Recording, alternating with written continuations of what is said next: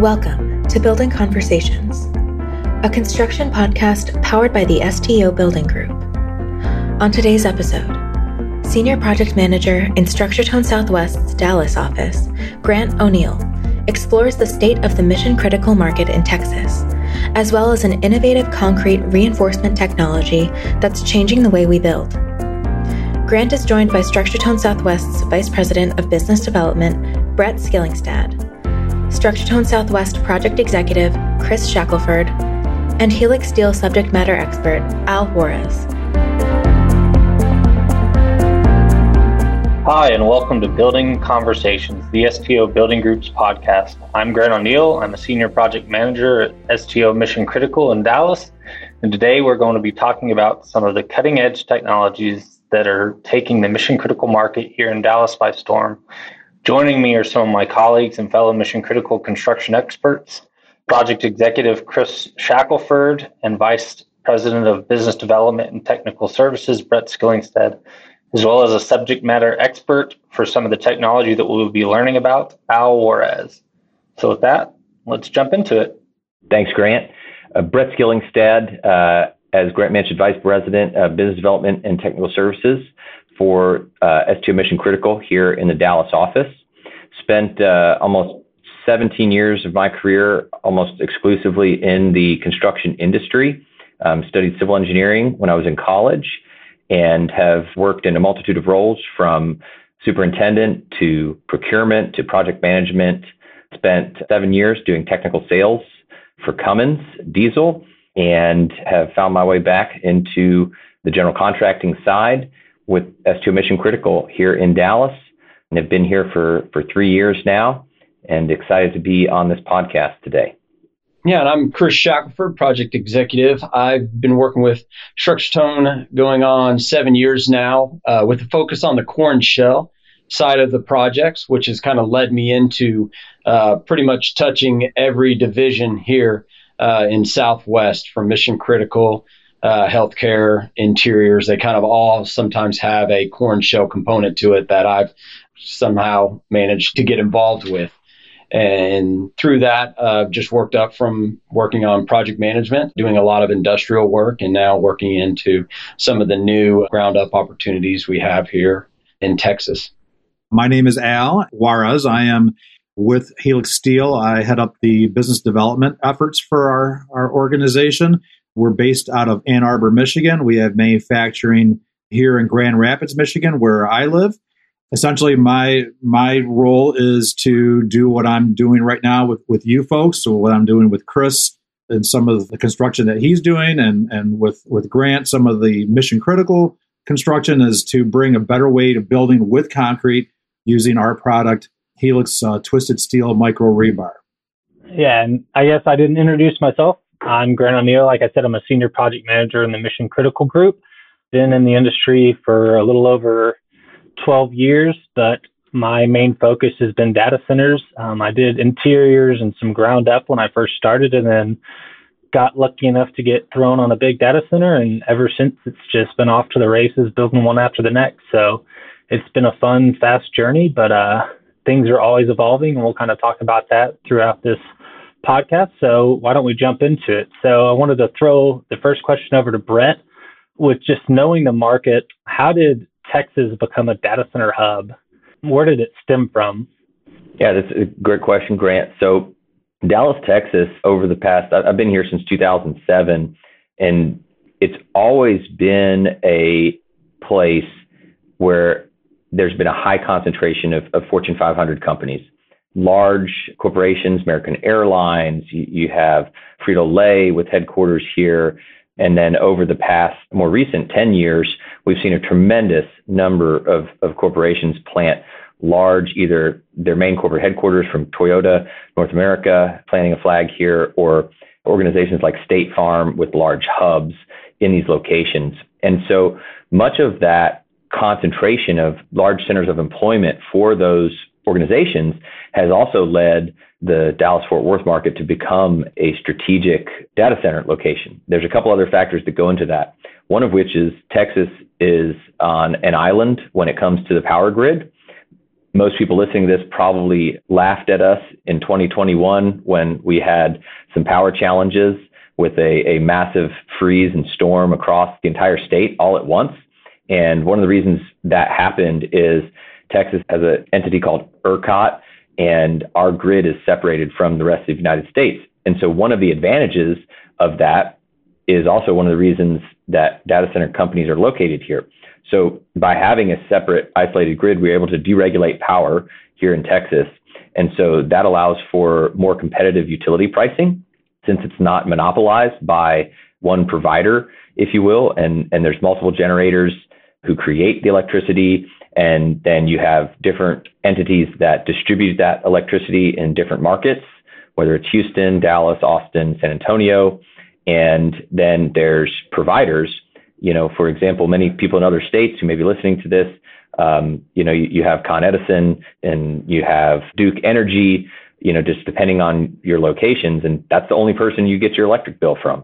Here in Texas, when you move here, a lot of people don't realize is you have the power to choose. So not only do consumers, as us, as people who live here, but also a business or a data center or a company who's building a big office, they can choose their power provider as well. And that allows for them to negotiate and get extremely good rates, especially for organizations that use a lot of power. So manufacturing or data centers, for example. And so having a extremely competitive utility market rate drives a lot of data centers to want to build here. And then the other biggest factor, aside from the high concentration of Fortune 500 companies, the low power, is we have a relatively low disaster risk here in North Texas. While we do see some tornadoes, there's easy ways to mitigate structures against tornadoes.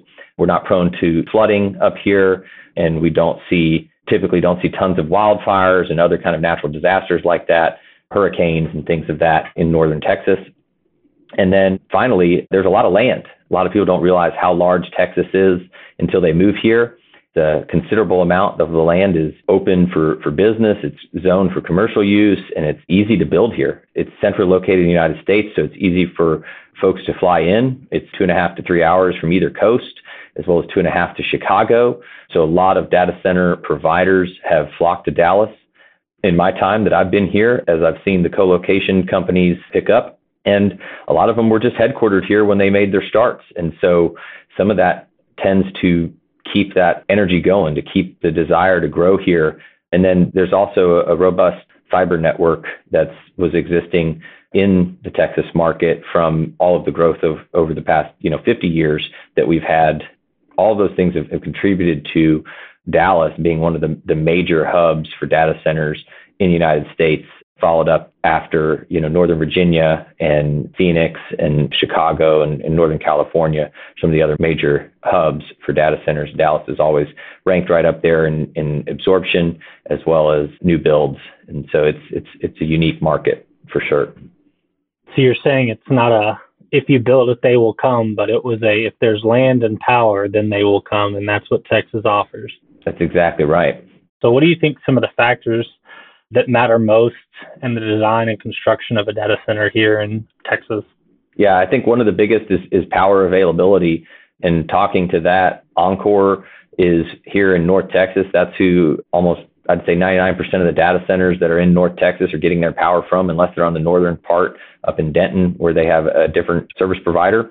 So Oncor is ready and able to build new substations, partner with private developers to build a new substation on a data center.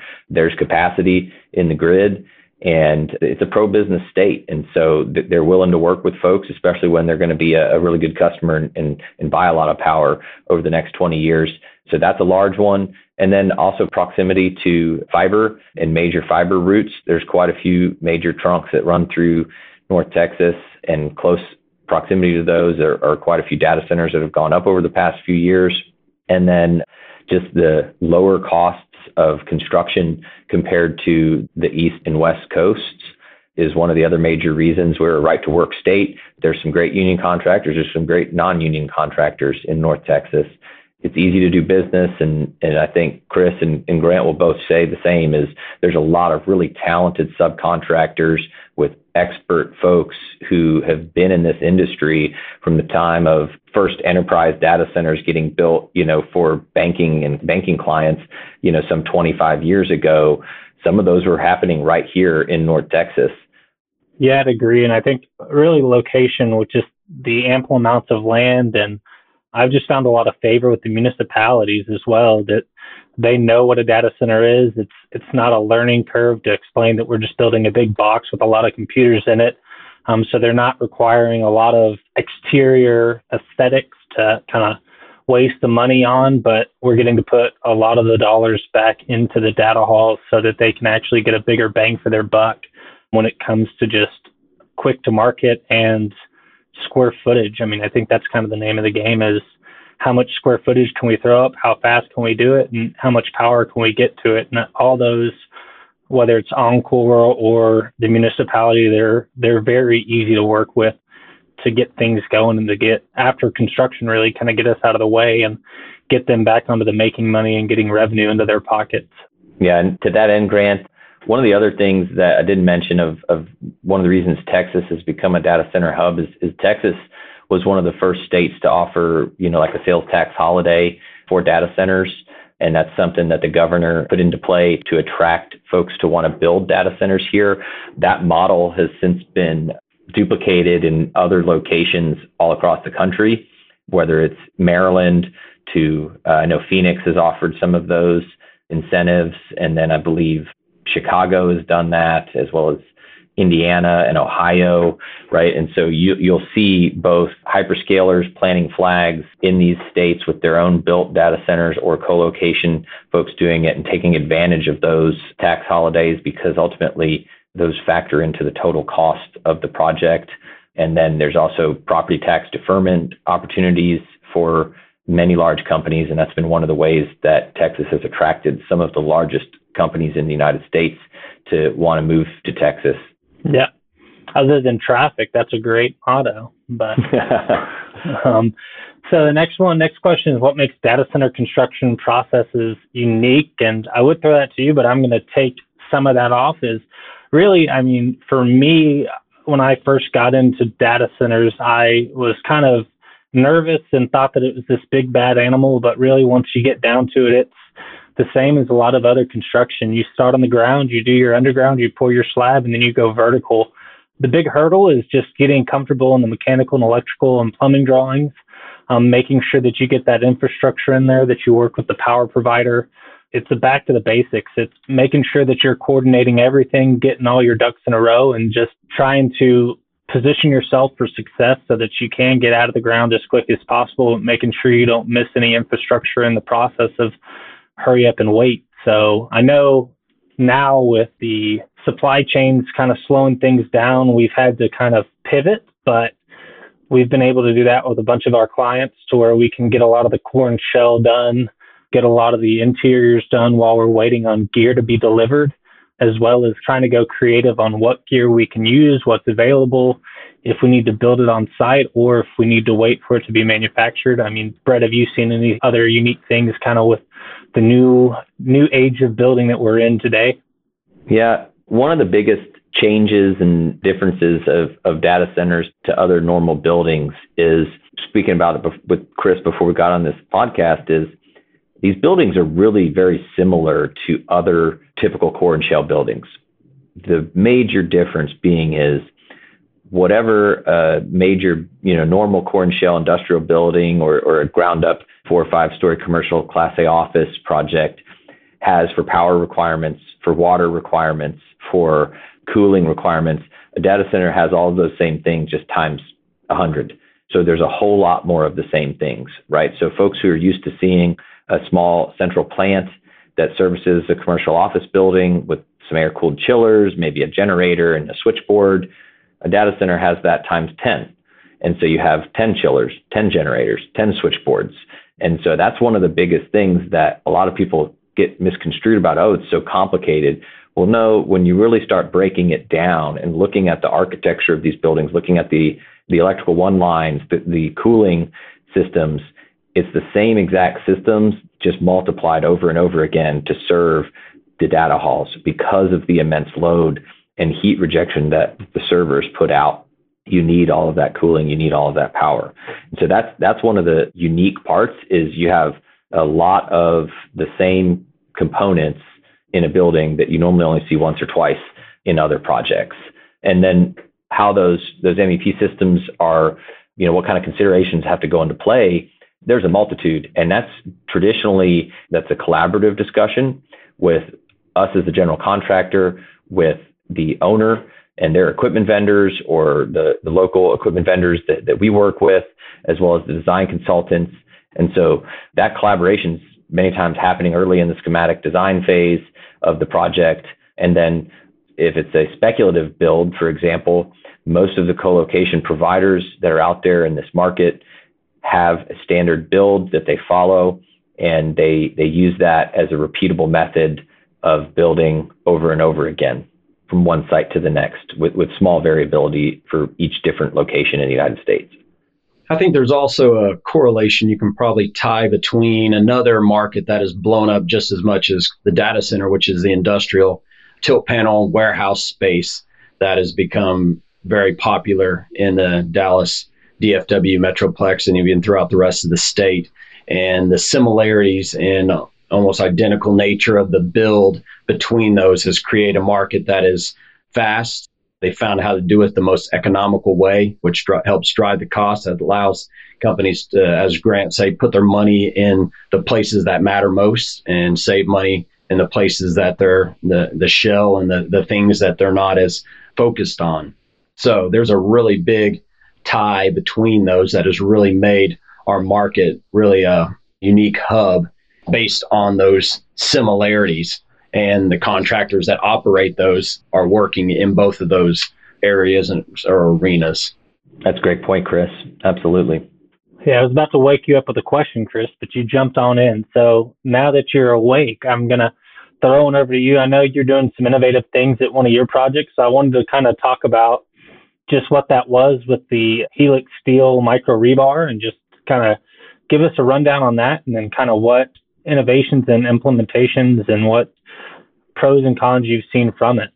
To give you a little background of how we got involved with Al and Helix Steel, it goes back to, I guess it was pre-COVID, where Vincent Gallagher, our pre-con manager here in Dallas, was at the Tilt Up Concrete Association national meeting that was here in Dallas then. And as he was going through, looking at all the booths, all the things that everybody was presenting there, he met Al and saw this unique product. Then the next day, he brings to my desk a little small plastic baggie full of these twisted micro rebar, almost kind of look like a bag of needles that are twisted in a square shape, helical fashion, and said, hey, this is something that I think may be interesting for us to start looking at. So made it through COVID. And then after that, Vince and I went back to the next Tilt Up Concrete Association meeting, which was in St. Louis, met back up with Al in his group and had some more conversations. And through those kind of outlined places that Al felt we could begin using this product, and places that we could start looking at in our projects that we are going to be bidding on, and looking at ways to find opportunities for him. Does that kind of sum up? You have any other thoughts on those meetings, Al? Yeah, no, I think that summarizes it really well. I think that Vincent was really forward-looking in bringing this to the StructureTone Southwest office. Vincent thought that there was a great opportunity for what we were doing. It was just a matter of really connecting us with the right people inside the organization, such as yourself.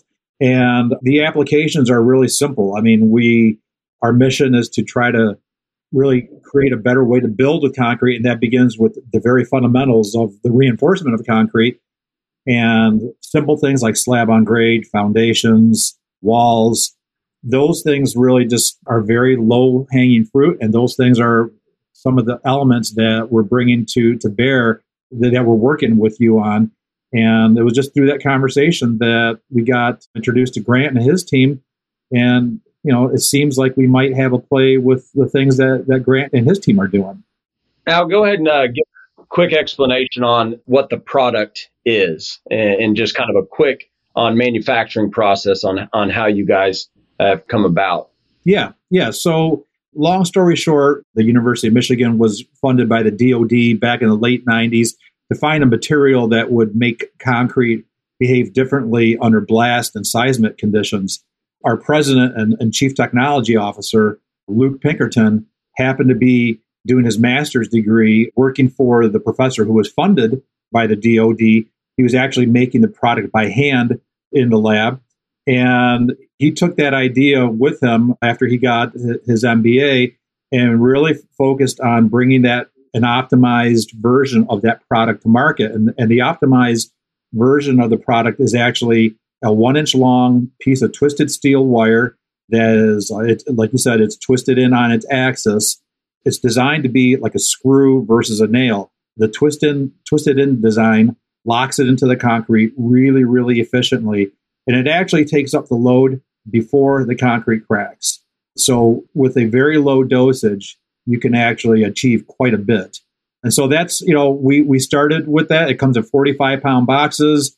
That's where we've been for the past really 20 years. You mix it in we have engineering services. We have product evaluation reports that allow us to do things that other discontinuous reinforcement technologies are not able to do, like be used in footings and foundations and load-bearing walls.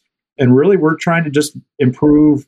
We're trying to automate away the manual installation of rebar in the field, just like you would use a steam shovel and have people, instead of digging a ditch, go do something else.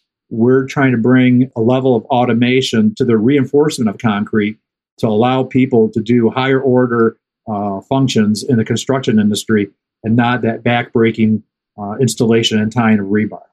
Now I want to kind of just talk about some of the conversations that we've had with whether they be owners, developers, and designers on just kind of the barriers and hesitations that it seems that every project, or just whenever you're trying to bring an innovative process to the attention of our owners, our designers that we work with.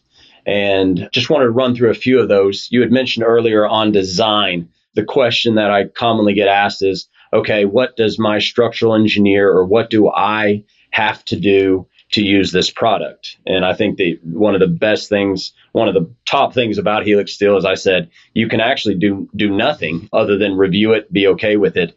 But beyond that, as you mentioned now, you have on-staff engineers that have all the resources and all the data and backup to be able to provide an engineering package for your system. We essentially do behave as an extension of the engineering team. We are a structural engineering team on demand. And one of the things that really make us stand out and are the best that we know of, makes us unique in the industry, is that we've spent 10 plus years and tens of thousands of dollars on 2 independently produced product evaluation reports that allow us to design in accordance with ACI 318 design criteria for structural reinforcement, independent footings and foundations and walls that with a discontinuous reinforcement product that you can't do with any other product that we know of on the market.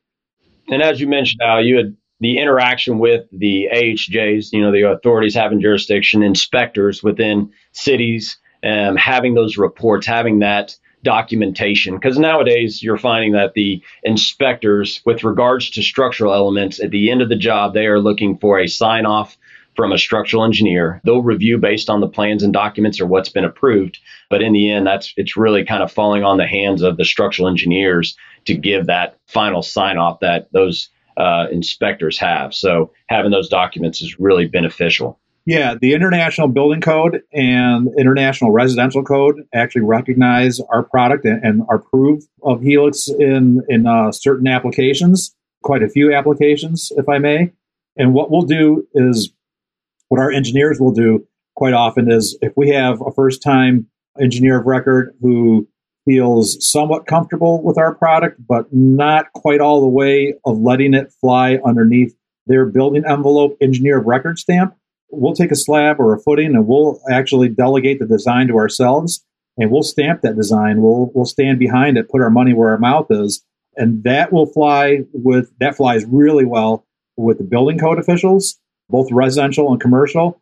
And that relieves a little bit of indigestion for the engineer of record. Right. And now the biggest item that we were faced with down here in Texas on getting you is just the overall cost of using your product. Down here in Texas, the cost of rebar and labor is less expensive at times than the rest of the United States. Prior to the pandemic, that was really the case. But post that and the consistent increases that we are seeing in the market, not to mention the availability and supply chain issues with welded wire mesh, are really the biggest thing that led to, in essence, on the project that we were working on, the door really getting opened, because I could always justify the speed and the time savings that your product has offered with eliminating the step to go in and tie all the reinforcing and all the work associated there. But it was until it was a cost efficient means, it was always a little more difficult to sell. But that has since, in the past couple of months, kind of swinged in the favor and has really made it not only a schedule viable solution innovation, but also a cost saver. Yeah, exactly. And this is something that's not unique just to the Dallas market, the Texas market. It's happening across the country. In some markets, it's worse than others. But what you're describing is really consistent with market conditions that we're hearing and seeing across the country.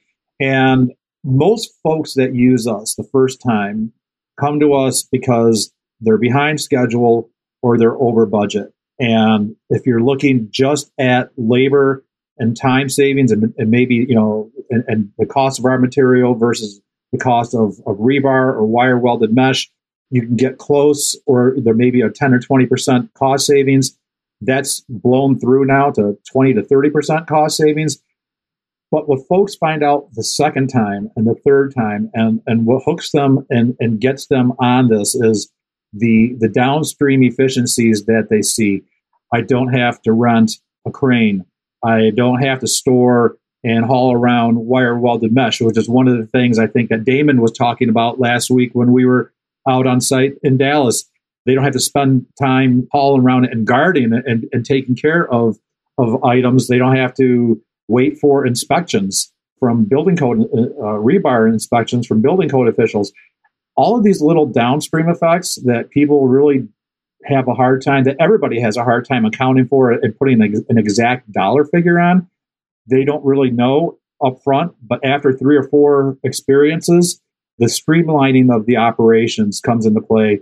And that's where we build the repeat business client base, is with that gain in efficiency.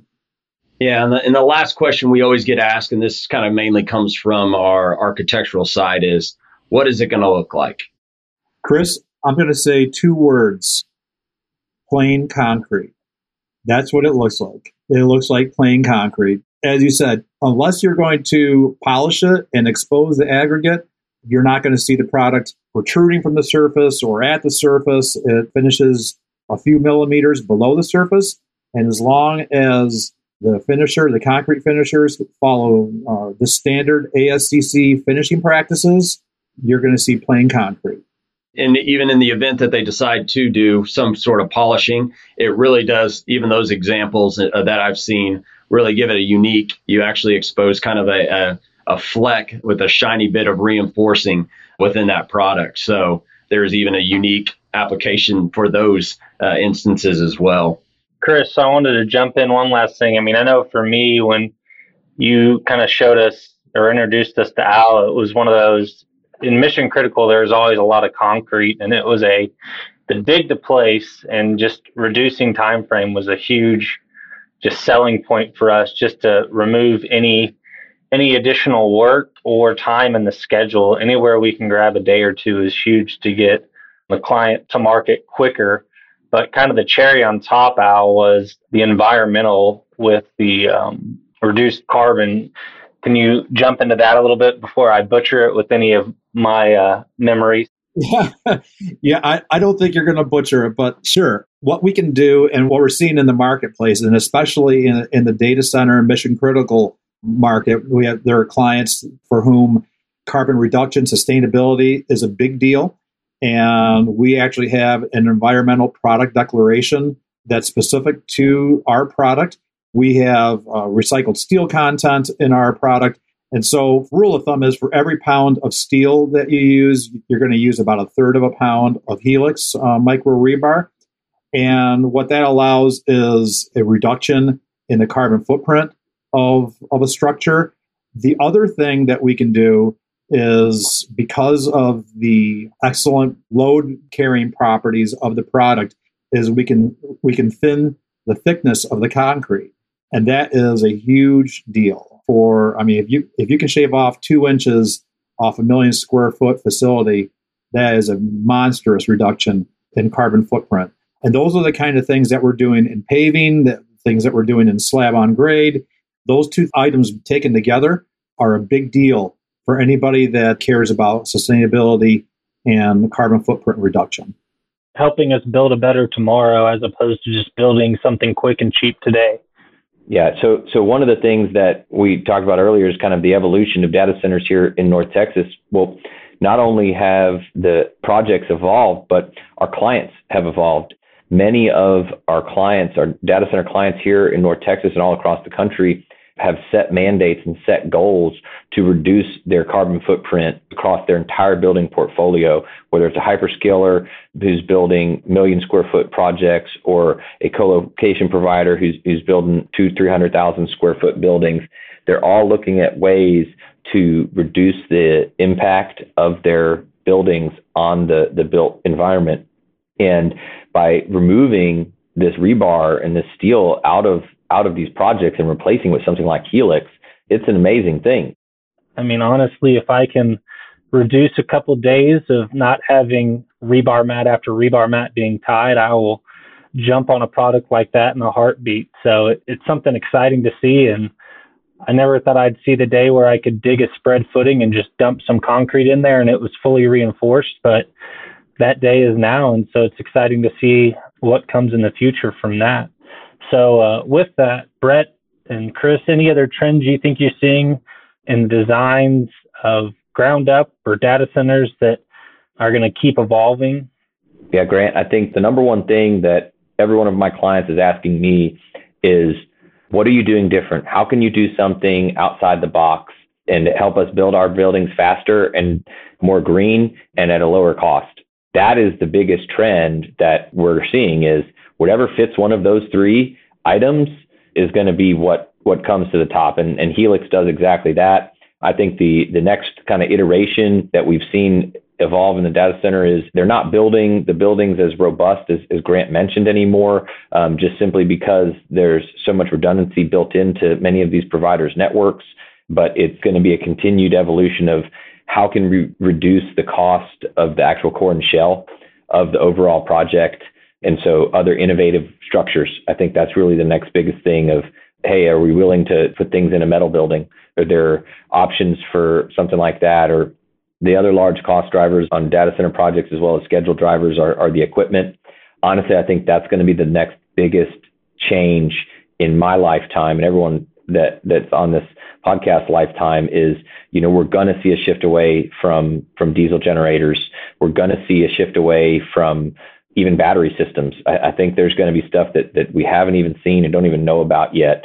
So when are we going to see some sort of, as the power grids get more constrained, when are we going to see some sort of on-site generation? And does that come in the form of some sort of nuclear, right? I mean, we only have so many means to generate power across the United States, and the options are getting slimmer as new builds of coal plants and gas plants are no longer permitted or allowed.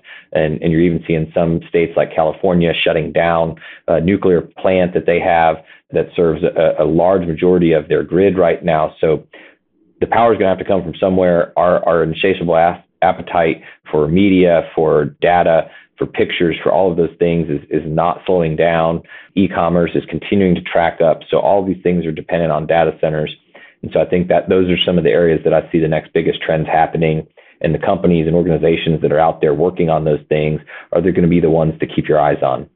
Yeah, I agree. I mean, I've always said, if you draw it, I can build it. So I'm just excited to see what gets drawn so we can build it for the future. So any closing remarks you got, Chris? Just regards to kind of finding innovation, looking for innovative ways to do things different. A lot of times we will get sent to these trade association, these conferences, these places where Structured Tone has spent money and time to send us to those. And I think taking advantage of those and looking for opportunities, and don't just pass by or take anything for granted in those times. And there are opportunities, there are things out there, there are people out there with great ideas that they're just needing somebody to come alongside and join with them. So I just would also encourage that anytime you have those opportunities, whether it's even lunch and learns or any type of training or those type of things, that we really use that as a springboard to just move forward in innovation, because that's kind of going to eventually become the differentiator. Al, any closing remarks? I would just encourage you to, if you're experiencing price and availability issues, again, the number one reasons that people come to us in the first place, they can't get rebar, they can't get labor, or they're over budget, or they're behind schedule. If you're experiencing any of those things and you have an open mind and you have some level of trust that what we're telling you is the truth, that we actually have these building product evaluation reports, and we can actually have your engineer of record approve this, visit us, contact us, reach out to us. I don't think you're going to be disappointed. In fact, I think you'll be thrilled the experience that you have. And that's what we're all about. So if you're in that space between a rock and a hard place, that's where everybody else has started with us. You're no different than anybody else. And I encourage you to reach out to us. Yeah, when you're in between a rock and a hard place, put some Helix steel in between it and call it a day. There you go. So I'm excited. I know this was a light bulb moment for me. I didn't think that concrete could evolve, but it definitely has. And I'm excited to take this into the mission critical realm, just to expedite schedules and get out of the concrete and dirt work portions of a project quicker, so we can get power on and get data pumping through these data centers. So I really appreciate your time and look forward to working with you in the future. Absolutely. Thank you very much for having us on. Appreciate it. Thanks for listening to Building Conversations. For more episodes like this, you can find us on Spotify, Apple Podcasts, Google Podcasts, Audible, and the STO Building Group website.